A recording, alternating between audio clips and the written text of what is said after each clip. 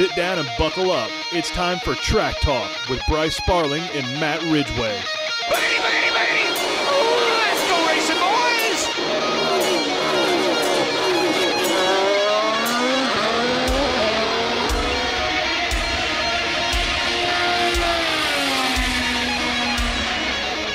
Lights out and away we go with another fantastic edition of TM5's Track Talk. I am Bryce Sparling. Here, as always, joining me is my co-driver, Mr. Matt Ridgway. Matt, how you doing tonight, man? I'm doing pretty good, Bryce. I had a good weekend. I'll tell you this, I had a lot better weekend than some of the weekends that Ross Chastain has in his immediate future. Ooh, buddy. That is a bit of a foreshadowing there for what we're going to talk about towards the end of this podcast. But yeah, that guy did not make any friends this weekend. It's not going to be he's going to be the Roman Grosjean of the Cup Series, I believe, this coming week. I think it's worse than that. Yeah, I think it's worse than that, Bryce. I tried to put it mildly the beginning of the year on this show that I mentioned that he didn't have the greatest reputation among his peers. I guess that's kind of the wording that I put. But I think it's becoming pretty obvious now that he's not well liked even in the garage. And NASCAR, no, absolutely not. Yeah, NASCAR is a self-policing sport, and the drivers are going to handle it. And even the announcers, I give credit to NBC. They called him out. We'll circle back around to this. Yeah, they called him out. I mean, Jeff Burton, he said "my bad" on the radio, and Jeff Burton said, "Well, you say my bad, but this keeps happening." It's like, and then I think Steve Letarte or somebody said. These drivers are not going to let him win a championship. And you know what? He's 100% right, because that's in the driver's hands now. You can end a guy's season just because you want to. And if you owe a guy when it comes time for playoffs. And that's part of the monster that we've created here with this garbage playoff system that we have. But that's part of it. That's the risk you run. And when you create that reputation, you get what's coming to you, and he's going to, and it's going to suck. But and I guess since we're talking about this now, we'll just go ahead and hit it, and that way we can skip it when go to the Cup race. But it's like this weekend, you pissed off Eric Almirola. Guess where Eric Almirola is driving next year? Nowhere. He's retiring. Eric Almirola is currently not in the playoffs. He's out. He could be racing the last 10 or however many races the playoffs are, with zero chance at a championship. What do you think a guy who has a vendetta to settle with 12 races to go and nothing to race for is going to do to a guy that he remembers having an issue with and may have a chance at a championship? Do you think a guy like Eric... I think he's going to give him a little bumpy bump there. Maybe a little flat wipe bumper love. May flat wipe him out. He may hook him going in the quarter panel going down a straightaway and turn him head on into the wall. It's like, do I think Eric is the guy to do that? No. But does Eric have anything to lose? Absolutely not. And Ross Chastain does. Why on God's green earth would you go making enemies like that? Like, that guy has nothing to lose. Why would you make him mad? The guy doesn't get it, and Eric Almirola. Well, with 15 laps, Dillon, he spun out Denny Hamlin Austin too. Dillon, was it Austin Dillon? Okay, no, he spun Denny Hamlin. He spun Truex. So these are the problems that I know Ross Chastain had a problem with this weekend. Denny Hamlin and Martin Truex Jr. Both of those are recurring. Austin Dillon is mad at him. He got caught up in that wreck. Eric Almirola talked about that first wreck with Eric Almirola. Like 8 or 9 cars got caught up in that thing, and it was extremely avoidable. And then he turned. I can't remember who else he turned. It was somebody else. Yeah, but it's just like this guy. It keeps happening, and the guy, credit to him, has all the talent in the world. But this is going to catch up to him. Mark my words, Bryce. Before this season is over, he's going to be put out of more than one race by a driver who has a vendetta to settle. I would bet my house and everything in it that Ross Chastain is not the champion at the end of the year. And if I know nothing more between now and then, it is that the drivers will handle this when it matters for him.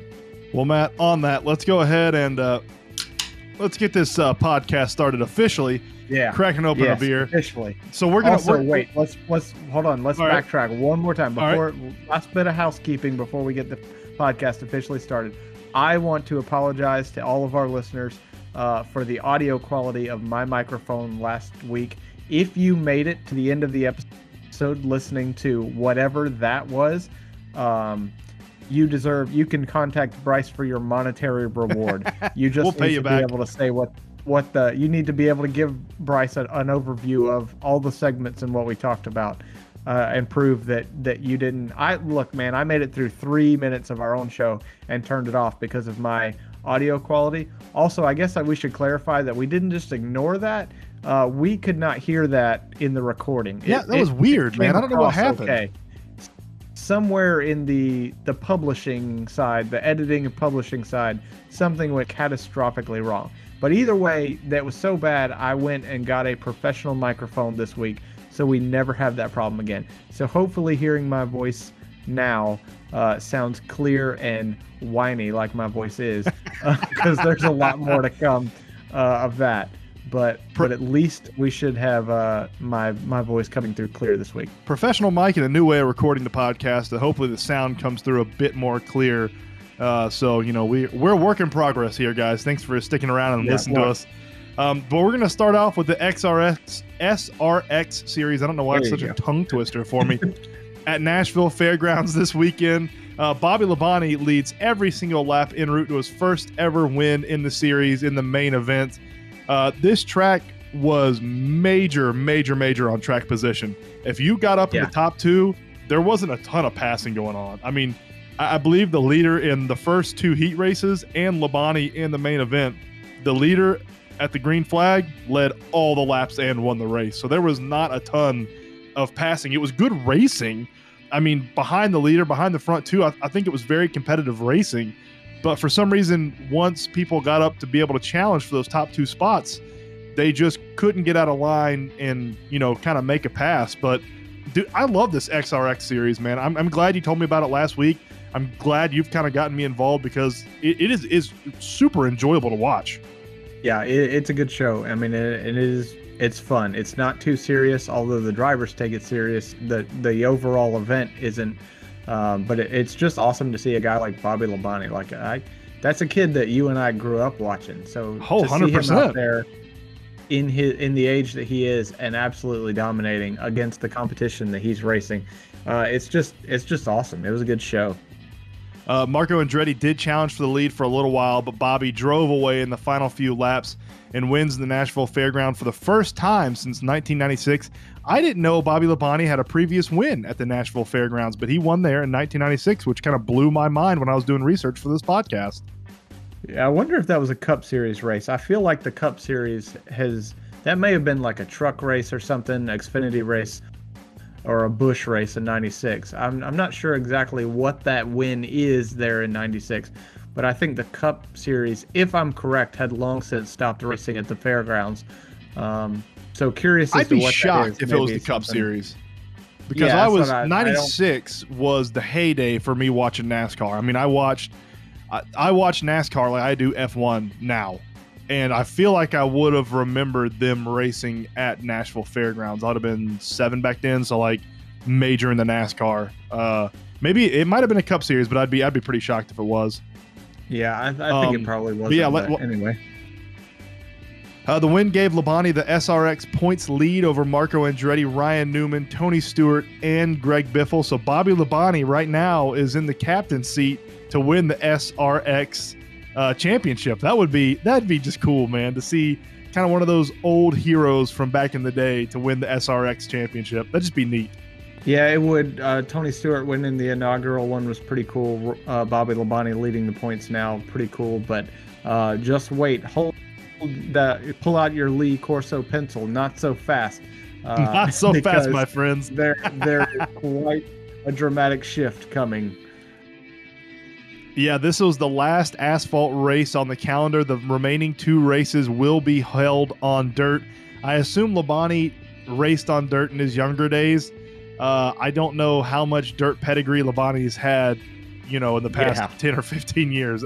Outside of the SRX series, I'm not sure how much dirt track racing Bobby Labonte's been doing the past 10 or 15 years. So yeah, it could get very interesting. Background. Yeah, it could, and I expect it to, because you'll also have your local dirt track champions out there, and those guys usually represent well. Obviously, Tony Stewart races on dirt night in and night out, so don't be surprised. Is he second in points? No, Tony is third. Tony is fourth. Marco Andretti is second. Ryan Newman is third, and Tony Stewart is fourth.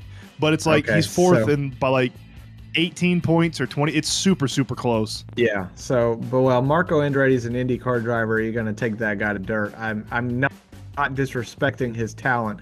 I'm just not sure if he has any familiarity there or not. Right. Might not equate. Yeah. Yeah. Ryan Newman can race dirt. Obviously, Tony Stewart is a master of basically everything.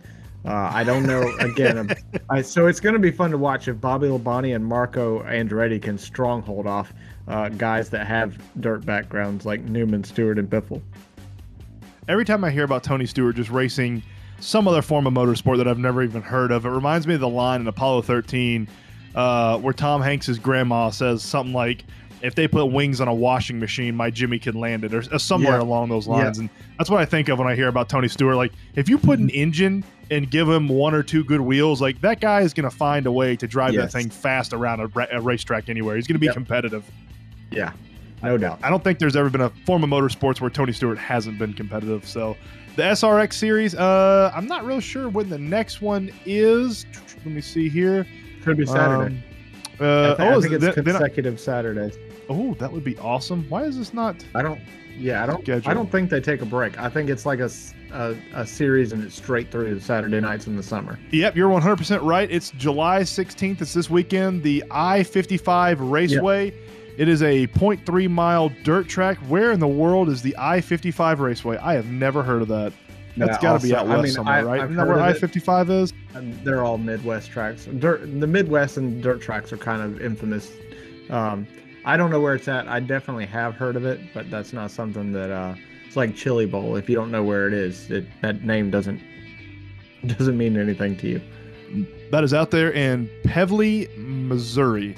Yep, that's exactly where I butchered that name, but that is out there in the middle of nowhere. Yep. So yeah, that is this weekend, the 16th. Not sure what time. 8 o'clock usually. Is that what time they start on Saturday or Friday nights? I think the main event starts at 8. I'm not sure. I only caught the main event. I didn't catch either of the heats this week because I was watching the Braves. But yeah, it may be earlier. Check your local listings. I wish I could have that ready to. I'll pull out the old TV guide. Yeah. See what time they race. That's worth a Google. All right, next we're moving on to NASCAR. The trucks were at Mid-Ohio, and the Xfinity Series and Cup Series didn't race, luckily, so we don't have to talk about them. But the trucks at Mid-Ohio, Parker Kligerman leads 56 of the 67 laps for what was, Matt, one of the best truck races I've seen all year. Top 5, in my opinion, no questions asked. I love when these trucks go to a road course because these trucks are not built for road courses, and trying to see these guys sling them around the corners, going 130 miles an hour, then braking down to 60, then accelerating up to 180. It's fantastic, and it really shows off a lot of the pedigree that some of these drivers have to be able to get these massive monsters around the road course in one piece for 67 laps in a row. Yeah, it's pretty cool that Parker Kligerman was able to win. That's a guy, a very, very talented driver who unfortunately doesn't come from money and can't fund himself. And so it's led to a lack of opportunities later in his career. He's doing a lot of TV stuff with NBC when he doesn't have a ride. But he races everything, multiple series. He's run in IMSA before, which explains the road course success. He's very comfortable there. Partially probably why he was able to get a ride for this week specifically. Whatever money he could bring to the table, it makes sense that he would cash in on this track where he would be more comfortable. I actually turned the race off, Bryce, during the last caution with Zane Smith leading. Oh, God. Yeah, he did. Sorry. No, dude, that was big. That was a big strikeout by Max Fried. He doesn't have his stuff tonight, so it would just he doesn't. Grinding it out is yeah. Anyway, turn the race off. with Zane Smith leading under caution because, spoiler alert, the Braves were coming on, and I cared way more about that game than the trucks that were in the umpteenth caution, I feel like, in the winding laps of the race. A lot of cautions. Yeah, a lot of cautions. It went well over its scheduled time, and I'm honestly, Bryce, I just got tired of it. I didn't care anymore. I was ready to watch the Braves. So understandable. I still had a couple hours before the Xfinity race, or no, I don't know. I was doing something that was more important than the race, because I think the trucks and Xfinity were back to back in time slots on different networks. But anyways, so I turned the truck race off and then actually heard that Parker Kligerman won. So I guess it was a good finish because Zane Smith would have been the restart leader. Fantastic. Did you watch that? Was it clean? Yeah. It was Kligerman and Zane Smith finished second. I mean, they were essentially side by side for the last, I don't know, about 5 laps of the race. And I mean, it was clean, good, hard racing. It wasn't the slide jobs that you saw a lot at some of the road courses this year with the Xfinity or the Truck Series or even the Cup Series.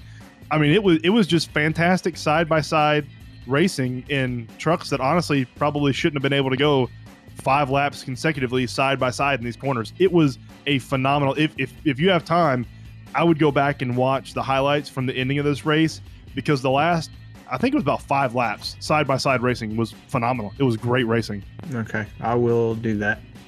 Probably. It was really, really, really good, really, really clean.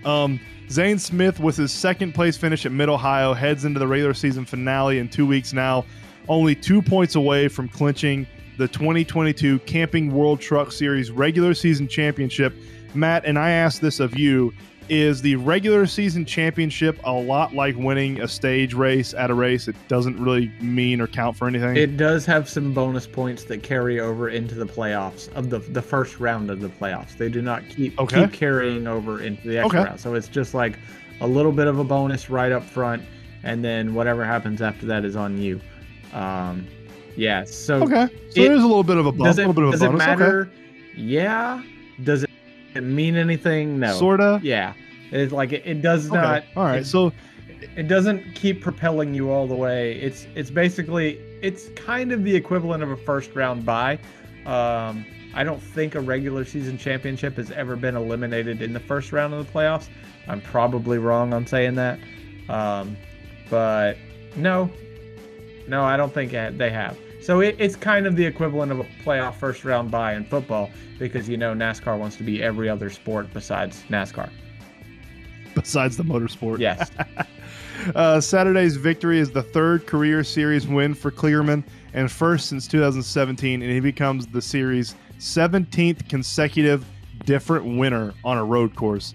That is an absurd streak right there. I didn't even know that was going on or existed. Yeah, but 17 consecutive different winners on a road course. That's not a stat I knew anybody was keeping up with. Hey, NASCAR.com has got it on lock, buddy. They have got, now they might have some grammatical errors and spelling errors in their race recaps, but they have those.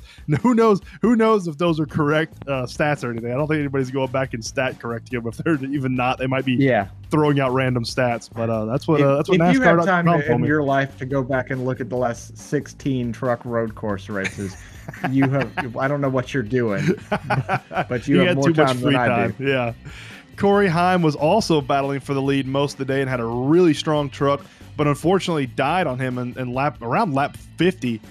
Something about that, he was saying the transmission wasn't connected and something blew up in between the transmission and the engine, or something happened with the transmission and it wasn't connecting to the engine, just exploded.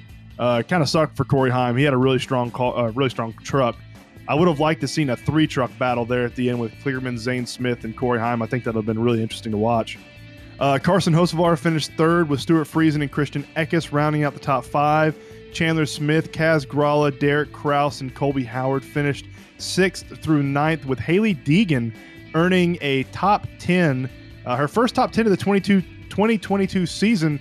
Matt, I didn't even realize Haley Deegan was up there competing for a top 10 until the race was over. I was so focused on the leaders when everybody was crossing the line or whatever. I saw her name pop up in 10th, and I was like, that's awesome. I was like, that is a great finish for her at this road course.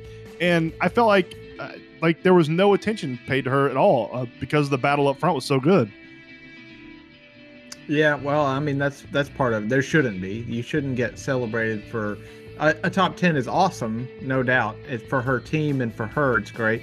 But there's no reason that TV should be talking about her after finishing 10th or 9th, excuse me. Even if it is the first time this year.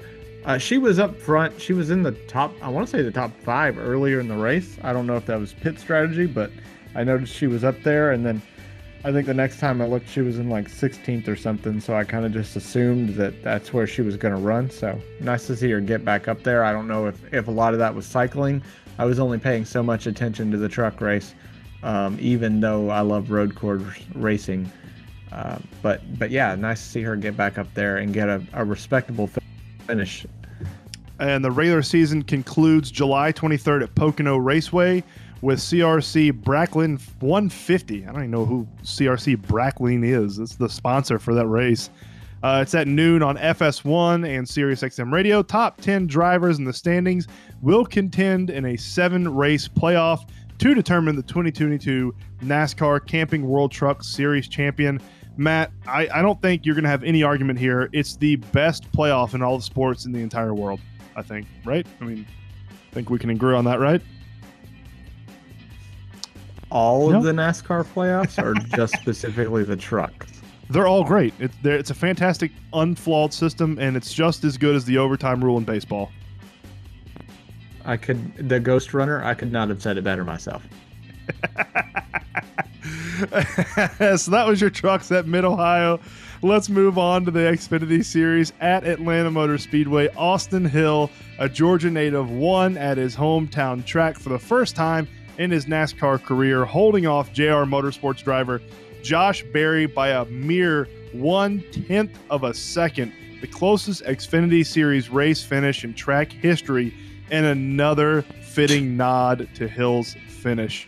What a race. What a race. First of all, let's not talk about a 1.111 second victory like the series wasn't set up. The whole thing wasn't set up for exactly that close of a finish. Like, it's like we set this entire... We literally built this entire thing for the ground up specifically for this purpose. And then it's like, I feel like this is when the meme of all those people watching the screensaver where it finally hits the corner and they all celebrate, just go just go wild. Yeah, I feel like that. It's like we this was inevitable, and still we're gonna we're gonna talk about it like it's an accomplishment. It's no, I'm not taking anything away from Austin Hill. It's a great job. I love to see a Georgia driver win the race. Spoiler alert, I was happy to see Georgia drivers sweep this weekend in Georgia. I know that probably surprises a lot of people, but no, I loved that Georgia drivers dominated and won the races in Georgia this weekend. But with that being said, let's not pretend like he accomplished anything. I mean, other than just being in the right place on the right time on the last lap. Like, it's not like he was being run down for laps on laps on laps, and he just had to hold on and drive a perfect race. He just had to be there in the way at the end and win the race. So holding on and just saying that, giving me the margin of victory at a restrictor plate track where it's going to be less than half a second inevitably. We'll just move right on like that's not an accomplishment. Now, he did drive the majority of the race without being able to communicate with his pit crew. The radio between his pit crew. Yes. Yeah. He could hear his pit crew, and I believe he could also hear his spotter, but he could not communicate back to his pit crew or his spotter. Correct. So I would assume that's having pretty major hand gesture. Yeah, no, it's massively inconvenient. It's not debilitating, but it's massively inconvenient. And I don't know, when you're driving, I only know one hand gesture, so I'm not really sure how I could use that one hand gesture to communicate with my pit crew and my spotter, sort of what I want to do. It's, it's all just one. I guess I could turn it different ways, if I want to up, down, or sideways or whatever, but that was pretty cool. I didn't know that until after the race, and they were saying that, Matt, this Xfinity Series race, it was slightly better than the Cup Series race, but not much, man. What are they going to do with Atlanta to make these races I don't know, competitive again. Like it wasn't even a good. Sometimes there's good races that are competitive races that might not be entertaining, and there's also some races that we've seen earlier this year where some phantom cautions get thrown, and they're entertaining races, but they're not real motorsport. They're not real races. This Atlanta Motor Speedway Xfinity Series and Cup Series, it was neither a good race nor was it entertaining. Like they've completely destroyed this track, and it's sad to see. Bryce, let me tell you something.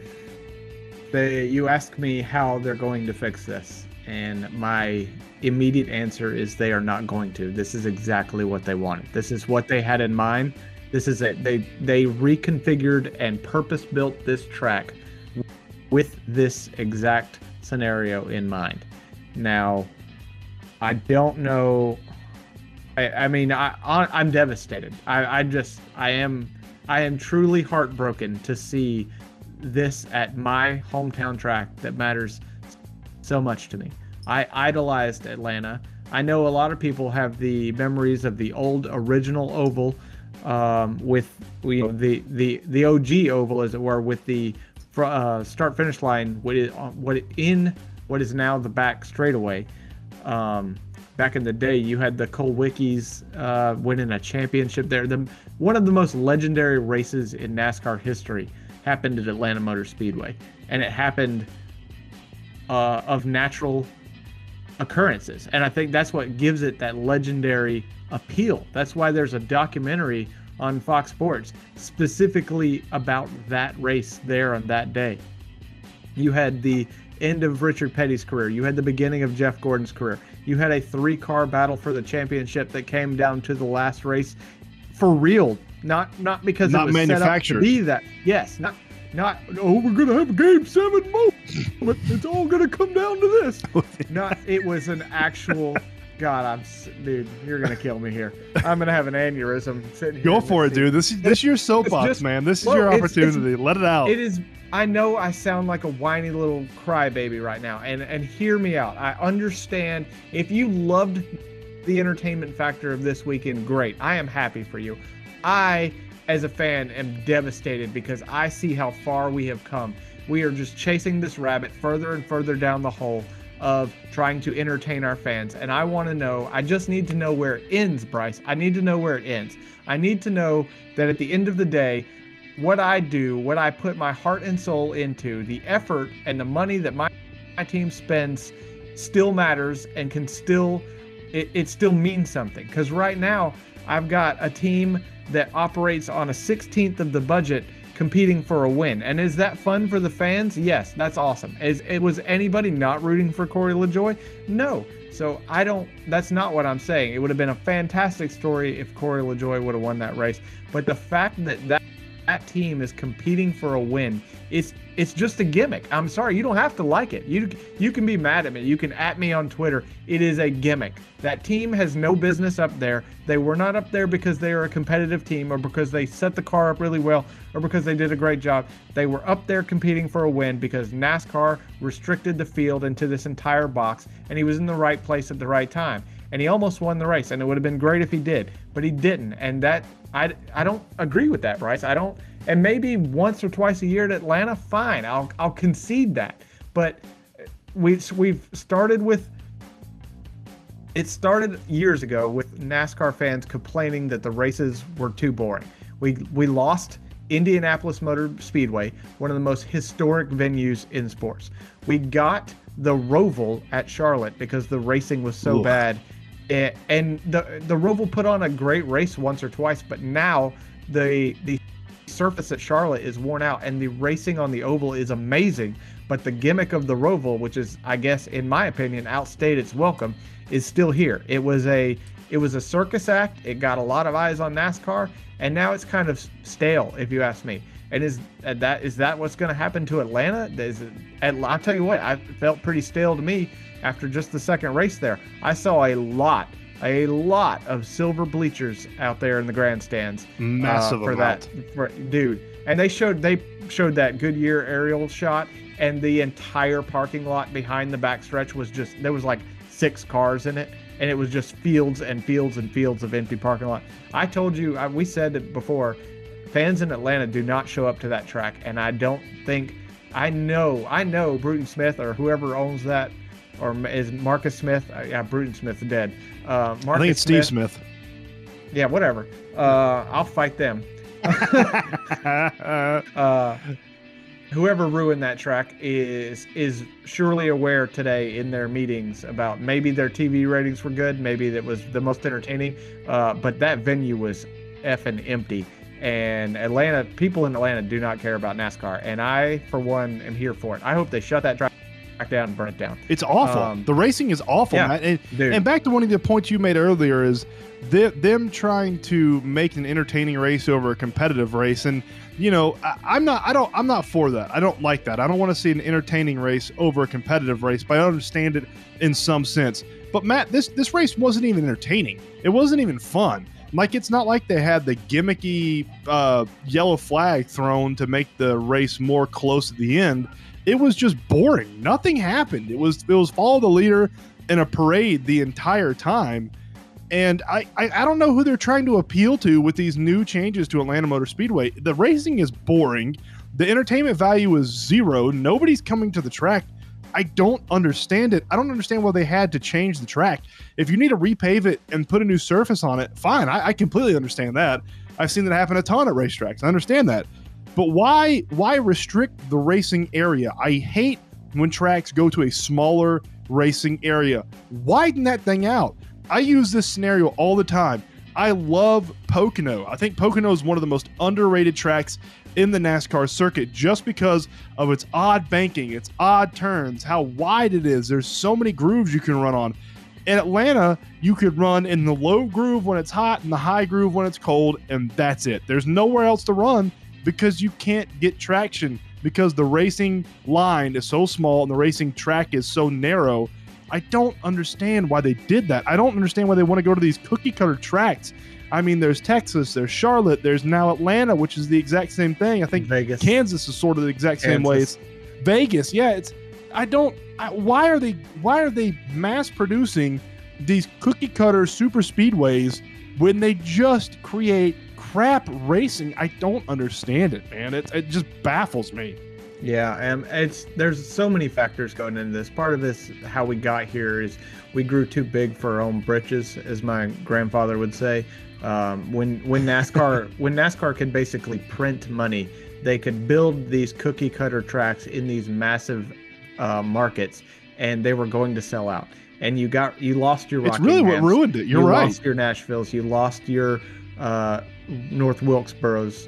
The Atlanta got reconfigured into a D-shaped oval, and it's basically never stopped. And it's just like, I wish I would concede the awful racing at Atlanta and Talladega and Daytona. You can at me. It's terrible racing. Like, it doesn't matter. I can build the best car in the field at any of those tracks, and it means nothing. It's just hoping we don't get wrecked along the way. I think all those tracks are good for one race a year. I mean, yeah. we talk about Monaco and F1, and the racing in Monaco it's not great racing. That's fine. It's whatever. It's Monaco. Now, yeah. I think Daytona, Talladega, and AMS have a place in the NASCAR calendar, maybe once a year, and that's it. And I'd be fine with that. I'd love to see AMS reconfigured. It's not going to be happening now. But, I said all that. I said all that about a cookie cutter tracks and everything to say this. I will give NASCAR credit that I feel like this year and the years going forward that they are making strides to give more unique tracks on the calendar. I mean, what do we have? 9 road courses, I believe, on the NASCAR calendar this year, which is a record number. They've never had that many on the... I don't know. It's a ridiculous amount. I think... And we're going to Chicago Street Circuit. Hey, what? Most likely. We'll see what that turns out to be. But, I mean, they got more road courses. Yeah, I love road courses. I love to see the Cup Series on road courses because these cars aren't built for road courses. So seeing these drivers try to get them around road courses, I like that. I like that. That's a different challenge for these drivers, and I love that. And next year, or I don't know if it's next year or the year after next, we're getting North Wilkesboro back. So I think that's another track you're throwing in to make it a little bit different. I mean, you raced out at the LA Coliseum. Was it a gimmick? Yes. Was it something neat, cool, unique, maybe? Yes, also. So I think NASCAR, for what it was, that race worked. Exactly. It wasn't. I enjoyed it. Was it a good racing, like actual racing race? Now that sounds dumb, but was it a competitive racing race? I don't think so. But was it entertaining? And was it neat? Was it sort of gimmicky and brought eyes in? Yeah, and that's fine to have a couple of those on the calendar, in my opinion. So I mean, I think, like you said, when NASCAR got big, when they were huge, the late 90s, early 2000s, they could print money. They just got way ahead of themselves, started pumping out these generic tracks in the middle of nowhere, and just assumed they would never fall from grace. And boom, here we are. We're stuck, and these tracks are still in the circuit. They suck. But I do believe NASCAR has seen the error of their ways, and they are moving to a more progressive way of thinking about, hey, they want to go after international fans. And, some traditionalists maybe might not like that, but it is what it is. If you can make the NASCAR brand an international brand, that just brings in more eyes. I mean, how many people of Hispanic descent do you think tuned into NASCAR after Daniel Suarez won or when he was competing? Probably a lot more. So I think I have faith in the where NASCAR is going now, because I feel like they've seen the error of their ways and they're trying to change the way they do some stuff. Now, I'm not saying NASCAR is perfect. I still have gripes about a lot of the stuff they do, but I do feel like they have seen, hey, we did this in the past. It backfired on us. Let's build up a little bit more slower and try to build this fan base of true motorsports enthusiasts rather than people that are just hopping on the NASCAR wave because it is the hip new thing to like and follow. Yeah, I don't know. You're more optimistic than I am. I'm looking at this one raced playoff champion, the stage race. I mean, there's just so much that we're doing that just delegitimizes the competition aspect of the sport. And when you lose the competition, I'm sorry, you're no longer valid as a sport. You have to call yourself sports entertainment, because entertainment is a priority in NASCAR right now. And until it is not, we can never reclaim the validity of the actual competition. And if that's not good enough anymore, if that's not what the fans want to see, then I guess, I sound like an old man yelling, "Get off my lawn." Talking about everybody, that every generation hates the next generation's music and talks about back in my day. Maybe I'm a 30-year-old back in my day. Or, I don't know. Hey, we're not that old yet. Come on, we're young 30s. We're still spring chickens.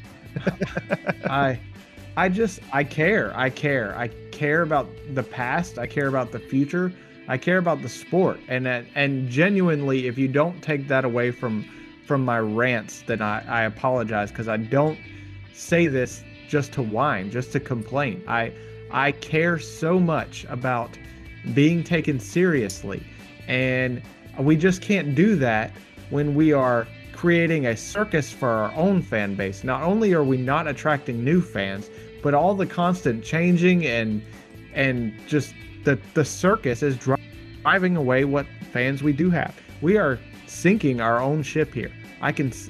I'm looking at the water on the ship doing I've only been working in NASCAR for 5 years. I've worked at Stewart-Haas Racing. This is my 5th season. I would like to get to 20 and retire. I would love to do 20 years for the same race team that I work for now. I love it there. I love the people I work with. It's a championship winning organization. I know we're not running fantastic right now, but that's the ebbs and flows of the sports. I promise it'll come back around, especially when we get Kyle Busch next year. Just kidding. I don't know that. I just had to throw little that teaser in there. But I care. I really care. I want the sport to be taken seriously. And I see I guess it's that I watch other motorsports like F1, and F1 is the most, behind soccer, is the most popular sport in the world. You can't even compare it with NASCAR, honestly. I mean, it's just... It is content. Well, you can, because it is, you compare it against. F1 is content to be itself. And sure, are there gimmicks? Is there inconsistency in the race stewards this year? That, yes, it is not without its flaws, but it is not trying to be something that it's not. It is not trying to be other sports. It is not trying to draw in football fans by trying to make it more like football with an elimination style playoff bracket or a regular season. You know, it's just with the stage racing. Like, what does a stage win mean? Absolutely nothing. You get a high five. It's an extra caution and a chance to reset the field. Like, I don't know, man. I care, and I'm sorry. I'll get off my soapbox now. The racing at Atlanta is a joke. I'm sorry if you disagree. I hope you were entertained. I hope you loved it. I hope you feel better than I do today, because I feel, and this is not because my cars ran like crap. They did. Screw them. I don't care. That's not what this is about. I'm happy Chase Elliott won the race. I love, like I said, I would have loved to see Corey LaJoie win the race. I was entertained by the finish of that race. Is that fair to say? Is it fair for me to admit that I was entertained by the last couple laps of that race and the massive runs and the block thrown by Chase Elliott? Like, nobody did anything wrong. And I wish that could be the story of today, but I wish that could be the story of today because it happened organically and not because it was set up to be like that from the start.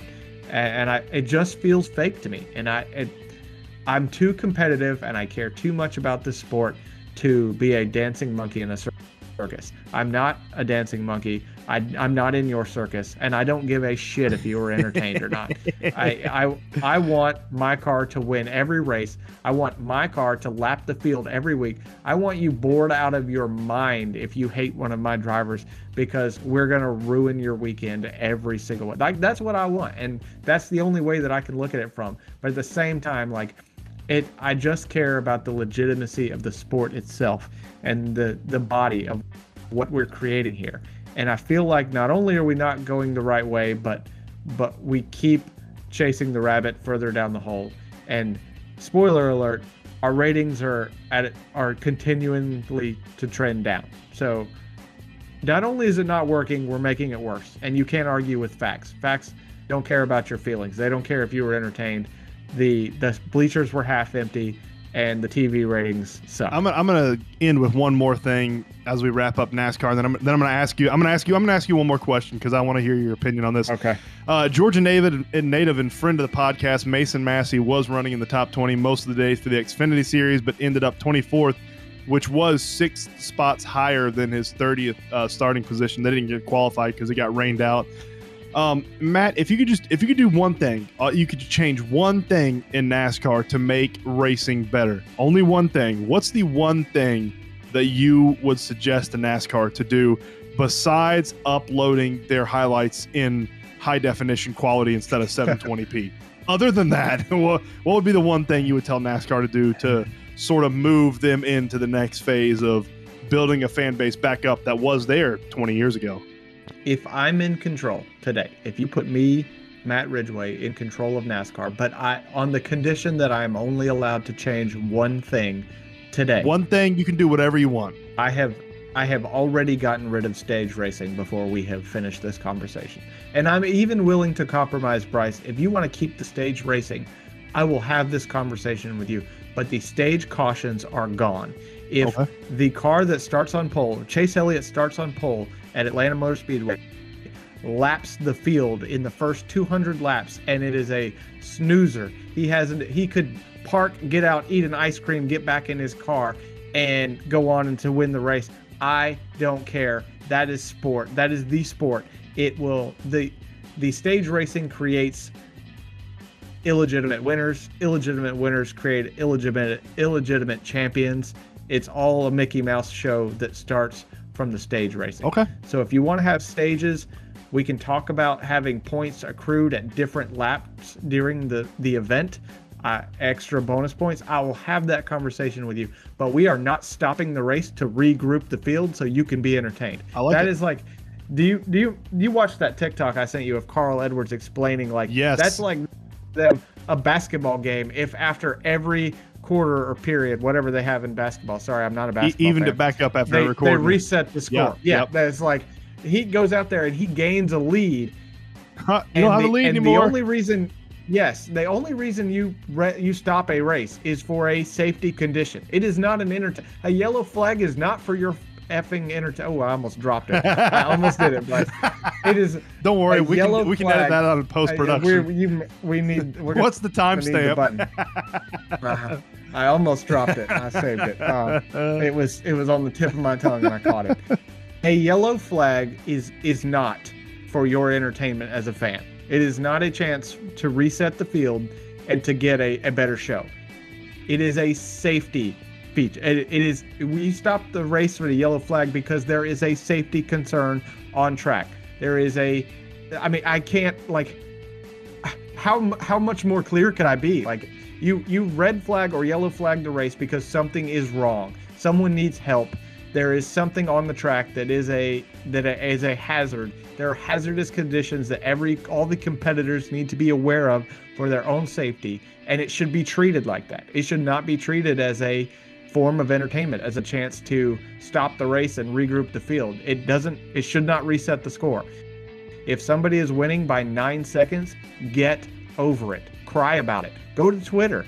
Go mow your lawn. Go cook some hot dogs. Nobody cares. It is a sport. Sometimes in sport, you get a Georgia Bulldogs versus Michigan Wolverines, and they get their ass whooped. And everybody was hoping it's going to be a great football game. And Georgia just snuffs the life out of them right from the start. And you just get a blowout. It happens. It's part of sport. Was it the most entertaining fan in the game in the world? Yep. If you were not a fan of one of those teams, well, you don't count. You and I's opinion are invalidated. I loved every second of that game. Ohio State and Georgia fans. So you were rooting for the destruction of one team. We couldn't do it. Georgia can. Let's go Dogs. Yes. But I say like that game was built up to be like this power matchup. And Georgia showed up and stomped the absolute life out of Michigan. Made it look easy. And at the end of the game, Georgia wasn't even playing its starters. I mean, it was decided before halftime. It was clear that the game was over. And you have that in sports. Did it make for the most entertainment that ESPN was probably hoping it would? No. Are they changing how college football works?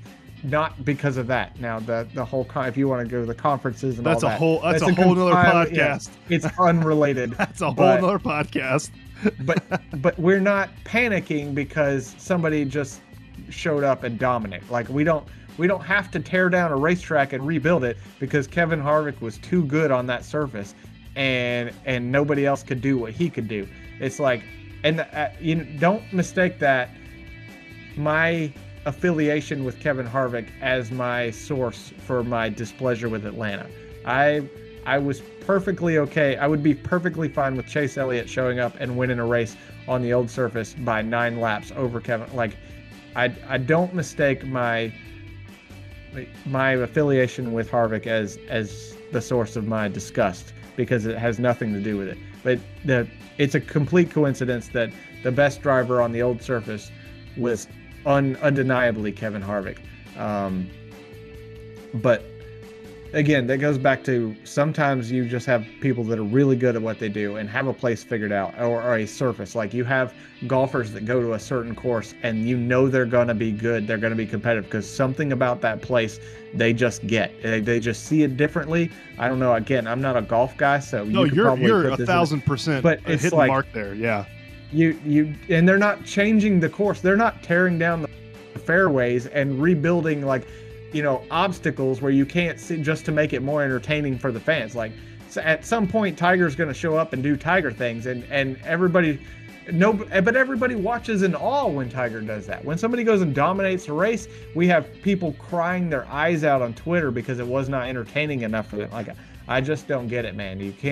We can't have our cake and eat it too. We're either a sport or we're entertainment, and we need to figure out. We have an identity crisis in NASCAR where we don't know which one we're going to be. And whatever way they go, I don't care. But if we're going the entertainment route, so help me God, I will not be part of it. You can just go over to the other half of the company you're working with now and go over to the competitive sport. They have a they have a sport over there. Look, it's a real sport over there, and I want to be part of a real sport, even if that means running mid-pack with the F1 team. Like, at least I can look myself in the mirror. Easy there, Chief. Haas is not a mid-pack team anymore.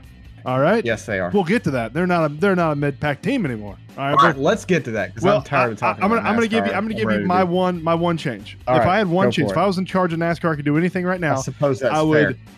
I would eliminate 75% of everything. Race distance and races. Take 75% of the races and 75% of the race distance. Get rid of it. I don't want that many races. I don't want that many laps. I want less laps. I want less races. And I want every single race to be a Super Bowl. You give me maybe 1 or 2 races a month, and you give me under 100 laps. So make you want every the SRX lap series count. Exactly. Yeah, give me the SRX series. That's what I want. You can build it up that way. You have just killed NASCAR faster than NASCAR could kill NASCAR. Congratulations. Hey, I've always said this about baseball. There's 162 games. I care about maybe 80 of them. There's 9 innings. I care about 7. If you took 50% of the baseball calendar, chopped it off, made every game 7 innings, you'd have more fans. Guaranteed you'd have more fans. But yeah, I would make, you don't even have to eliminate races maybe from NASCAR. Just make the races shorter. Like, there's just, I don't know. That's what I love about F1. I'm fine with that other than the crown jewel races. Okay. You can treat them like, I don't know. You can have like 4 majors or 4 slams or something. You keep the Daytona 500. Yep. You keep the Coke 600. Okay. You keep the Southern 500. You keep the Bristol Light Race, and you give me back the Brickyard 400 because Indy still matters whether you were entertained or not. Look, I won the last 2. I get to say this for the rest of my life possibly. My car won the last 2 Brickyard 400s. Does it matter? Does Indy matter? Does anybody care that you won at Indy last year on the road course? No. Like, I couldn't even tell you who did it. I honestly could not. I do not remember who won at Indy last year. I remember the years before.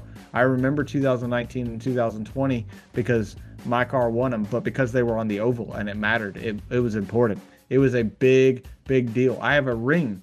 I have a championship ring for a Brickyard 400, Bryce. It's over there on my That's shelf. awesome. I didn't know that. Yeah, I'll send you a picture of it. It's got my name on it and Kevin Harvick's name on it and the number 4 and our team logo and has my name inscribed inside of it. It's freaking awesome. It was a big deal. Do you think the winners of the last year's Indy road course got a championship ring for that race? I guarantee you they did not. No, they did not. Because it doesn't matter. But we scrapped that race because it wasn't entertaining enough. So I'm just saying, like, when you go down that road of making everything shorter, it's dangerous, dude. Taking away races, that's kind of how you get where we got. Now I'm okay with making some of the races shorter, but make them shorter. You give me like 6 slams. Like tennis has slams, so you have to win. This certain amount of sets in a slam to win. And in the non-slams, and the Masters 1000s and the Masters 500s, you have to win 1 less set to win. You have to win 1 less match to win a set. So you could do something like that. But I don't want to see 300 laps around AMS. I don't want to see that. Yeah, sure. 250 laps around Daytona, whatever. Yeah, it's fine. It's Daytona. Well, it's and fine. it also helps. I don't want to see 300 laps around Kansas. It would also help if you don't stop the race. Like, if the only reason the race was stopped, a race could be over in 3 hours with 300 laps if you only stopped it when there was a legitimate safety concern and not every chance you could see to regroup the field. Don't throw cautions when people spin and get going and are off the racing God, that surface. is my biggest pet If they peeve. spin off the racing surface, they're not on the track. Awful. Why are you stopping the race? Unless it's just terrible. Unless they can't get going. It should be like any other motorsport where if a car goes off the track, they have a certain amount of time where they will hold the caution flag or do like a local yellow until it's clear that car is not going anywhere or that something may be like an impact. You can judge that. It's a balls and strikes call. But if a car goes into the wall nose first and just disintegrates, you throw an immediate caution. You don't wait for like, that's a caution. That driver may need help. But if Ross Chastain spins Denny Hamlin down on the inside of the track and he just goes for a little ride, or Bubba Wallace, or my driver Chase Briscoe spins himself out off the turn and just goes down on flat tires. No reason for a caution. Keep the laps going. He did that to himself. Drive better. Can we please move on? I'm sorry, Bryce. My Are you my good? blood pressure You is good? just not coming down like I hoped it would. Let's move on to some racing this weekend. That was absolutely fantastic. The F1 race in Austria was nothing short of one of the best races I think I've seen in F1 this year. It was great and an unexpected outcome, Very in my unexpected. opinion, at least. I did not see this coming. Neither of us. After starting second, Leclerc did something he's never done before in his entire career. He won from outside of the pole position. Yes, he did. Leclerc has never won a Grand Prix where he has not won the pole for Yes. it. Verstappen just did not seem to have the pace on Leclerc. The track temperature was much cooler during the race on Sunday than it was for the sprint quali on Saturday. And those Ferraris, until Sainz's Ferrari exploded, the two Ferraris looked like the fastest two cars on the track. They absolutely were. Came out of nowhere because this was a sprint race weekend, and Verstappen basically looked like he was in cruise control from the pole position. He won the pole in qualifying. The start of the sprint race on the pole, cruised to an easy win, like maybe the easiest win of his career. Had no opposition. I think everybody, you and I included, thought that this was going to be a walkaway win for Verstappen, and Ferrari out of nowhere. I mean, and it wasn't close either. It was apparent very quickly that Ferrari was here not just to play, but they may be the big dog on the yard today, and they were absolutely going to finish 1 and 2 before who I'm drawing a blank. Who's their other driver? Not Leclerc. Who's their other? Perez? Sainz. No, Perez Red Bull. He got taken out by a Mercedes earlier. But yeah, that was Perez. yeah, that's what I'm saying. Yeah, Perez got hit by yes, George Russell. Yeah, on the earlier first on. lap, I think. Sainz exploded. Yes. So Sainz he was chasing down Verstappen, going to take second place rather easily. Ferrari not only had the power, but they did not screw up strategy, which is kind of like their 1-2. How did that happen? I don't know. I don't know. How did that turn out? Usually when Ferrari does have the pace, they'll find a way to screw it up. Very rarely do they put it all together like they did at the Red Bull ring of no less than they did this weekend. They were going to take second place, finish 1-2 before Sainz's engine went red status. Ooh, man. Red, of course. That was scary, dude. Yeah. That was. Red, of course, stands for, it is an acronym, stands for Rapid Energetic Disassembly. Which is exactly totally. what. That's what I was about to say. Mm-hmm. Yeah. Yes, it basically it done blowed up. It exploded. And then a scary situation where the car it was on fire and he couldn't get out because it was rolling backwards, and the stewards were just like sitting there with their thumbs up their asses. They tried to put a block underneath the tire at first, and it didn't work. And it was still rolling. Yeah, dude, it was. He's having to hold the brake to keep the car from rolling back while it's on fire. It is on fire, engulfing him in flames, and he can't get out because they can't stop the car from rolling. Like, what a I just want to be like, get out of the car and dude, let's just let it roll back. If it gets hit or something or crack, whatever, dude, get out, please. I mean, at some point, I think they got it at the last second before he inevitably had to get. It's not like he's going to burn alive in this car. If it rolls back, it rolls back. But I think at the last second before it went rolling without him, they got it stopped and he was able to get out. Good old Austrian stewards. Yeah. Hamilton showed some massive pace in that Merc as he captured another podium, finishing third. The upgrades they brought to Silverstone really look like they've gotten that Merc. Now, I'm not going to sit here and say that they're going to compete for wins week in and week out, but it is a much, much more competitive car now than it was at the beginning of the season. They're out of the Constructors' Championship. They're out of the Drivers' Championship, but they can still compete for podiums and make this a respectable year and kind of make this slingshot them possibly into next year. So those upgrades they brought to Silverstone look to be paying off right now. Yeah. I mean, we talked about it last week. They are looking much more competitive now. It should be said that they probably don't get a podium if either. I mean, we lost a Red Bull and we lost a Ferrari in this race. If either one of those make it, the Mercedes did not have the pace for either one of those, so they're still solidly a third place team on time wise, on pure car performance. But you take advantage of some misfortune and good things can happen. That's exactly what they did. Hamilton finally outruns his teammate Russell, still behind him in the points, but a nice showing. They're starting to show. I think that's been Merck's saving grace this year is their consistency. I mean, they haven't really had any mechanical problems that I can think of, and I feel like Ferrari and Red Bull take turns every single weekend with who's going to have mechanical problems, and it seems like mechanically wise, the Mercs, I mean, they have two pretty sound cars. They're not always the fastest, but they're pretty, sound mechanically. Yeah. The biggest bright spot for this weekend was honestly for me, Mick Schumacher, dude. Looked incredible in the sprint race.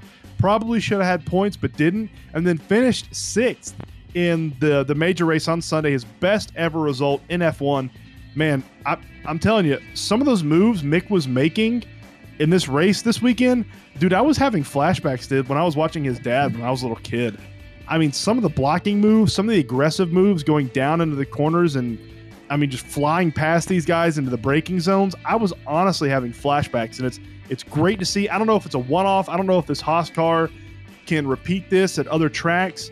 But I no matter what happens, I enjoyed the hell out of that race on Sunday with the way Mick Schumacher drove the wheels off that Haas. Yeah, well, first of all, it's worth mentioning at least that the Red Bull Ring is the site. We've had a lot as a team. I speak as a Haas employee, though not with the F1 team. I'm still going to say we. At me for it if you don't like it. We've had a lot of success there in previous years. It is the site of the best ever finish for Haas with a P4 and P5. I think 2 years ago, maybe 3. No, I think it was 2. I think it was 3. That was K-Mag and it was Grosjean and K-Mag. Hulkenberg, no, right? Grosjean. Grosjean. Well, but they've only either had one other driver line up, not counting last year because that doesn't count. That never happened. The old Russian Ruski. I didn't see it. You can't convince me it actually happened. It was just an illusion. But yeah. So one of the tracks that you think we probably will run well at and did, and it's worth mentioning that this is the first weekend. Not only is this Schumacher's best career finish after 2 weeks of points, this is also the first time he's outrun Kevin Magnussen. He's had maybe a little quicker pace a couple of times, but earlier in the year he had a pretty rough go of it. We even talked about it on the podcast. It's like it became a topic of conversation as like Haas is kind of over Mick's crashing their cars. Like they don't have the budget for this, and Mick can't keep tearing up the stuff. And it was kind of like, is he going? He's running out of time to figure it out. And boy, does it look like the patience of Gunther Steiner and Haas F1 have paid off, because you're right. He seems to be these last 2 races and maybe a little bit before, but you can see it now. Like it is full bore confidence, and he just the car is there for him right now.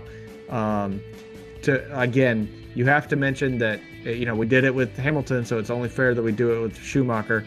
He finished 6th, and that's because you lost a Red Bull and you lost a Ferrari, both of which bumped him up. So realistically, you should be looking at a single points finish for Haas with an 8th place car, but you'll take advantage of others' more misfortunes, and for the second week in a row, you get double points with Mick leading the way this time for the first time, probably not the last. And I mean, this week you get back-to-back double points finishes for Haas, and with the performance of K-Mag in that sprint and then their cars on Sunday, it moves them ahead of AlphaTauri in the Constructors' Championship, which, I mean, that's massive. They're ahead of AlphaTauri. They're ahead of Aston Martin.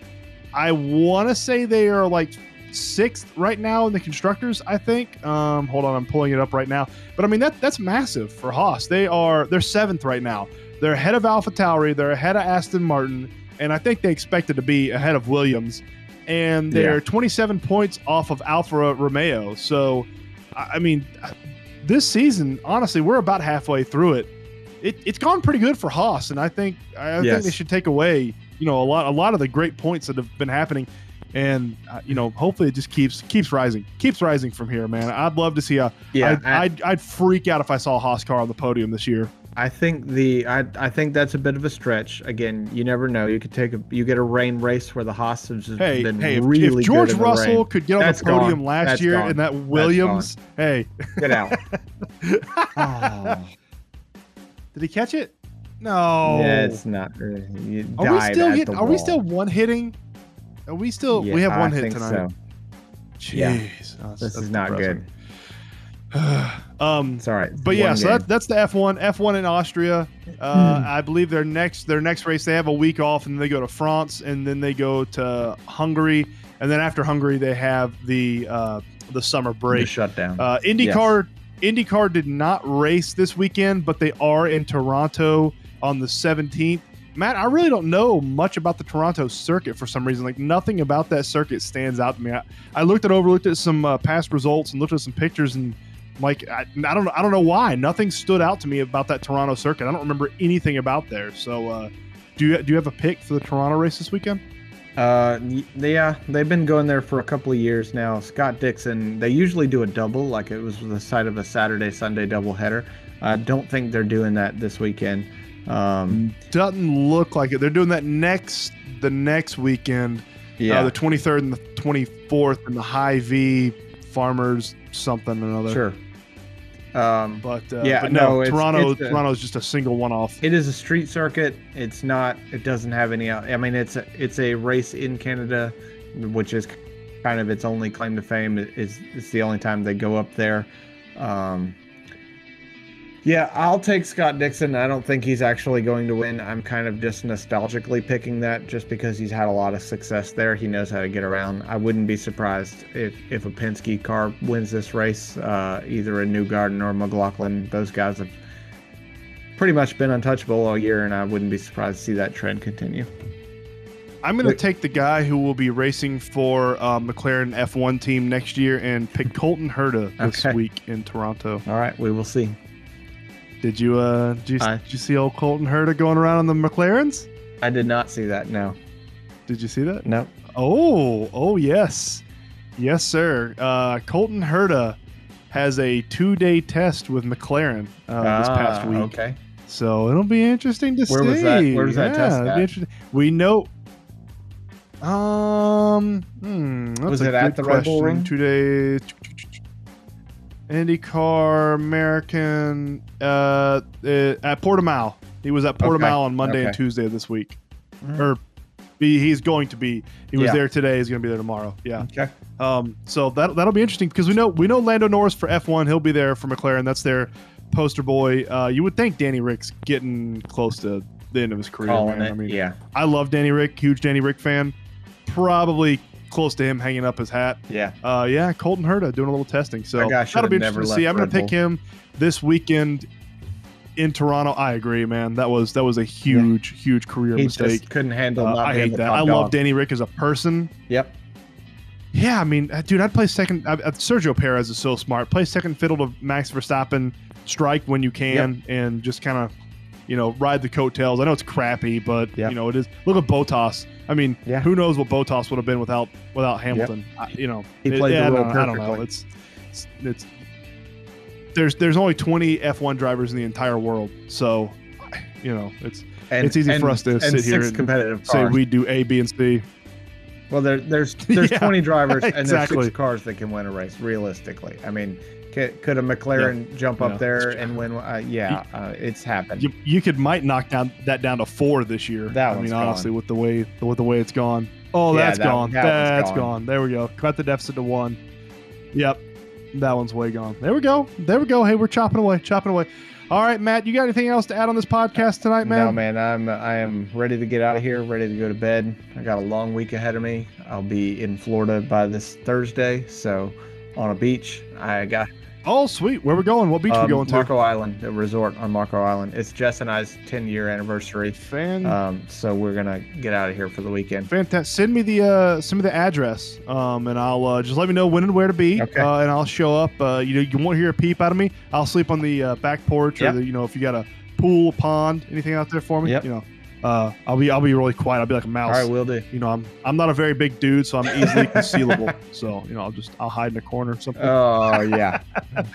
But But for Matt Ridgway, I am Bryce Sparling. We will see y'all next week on Track Talk. Same time, same place.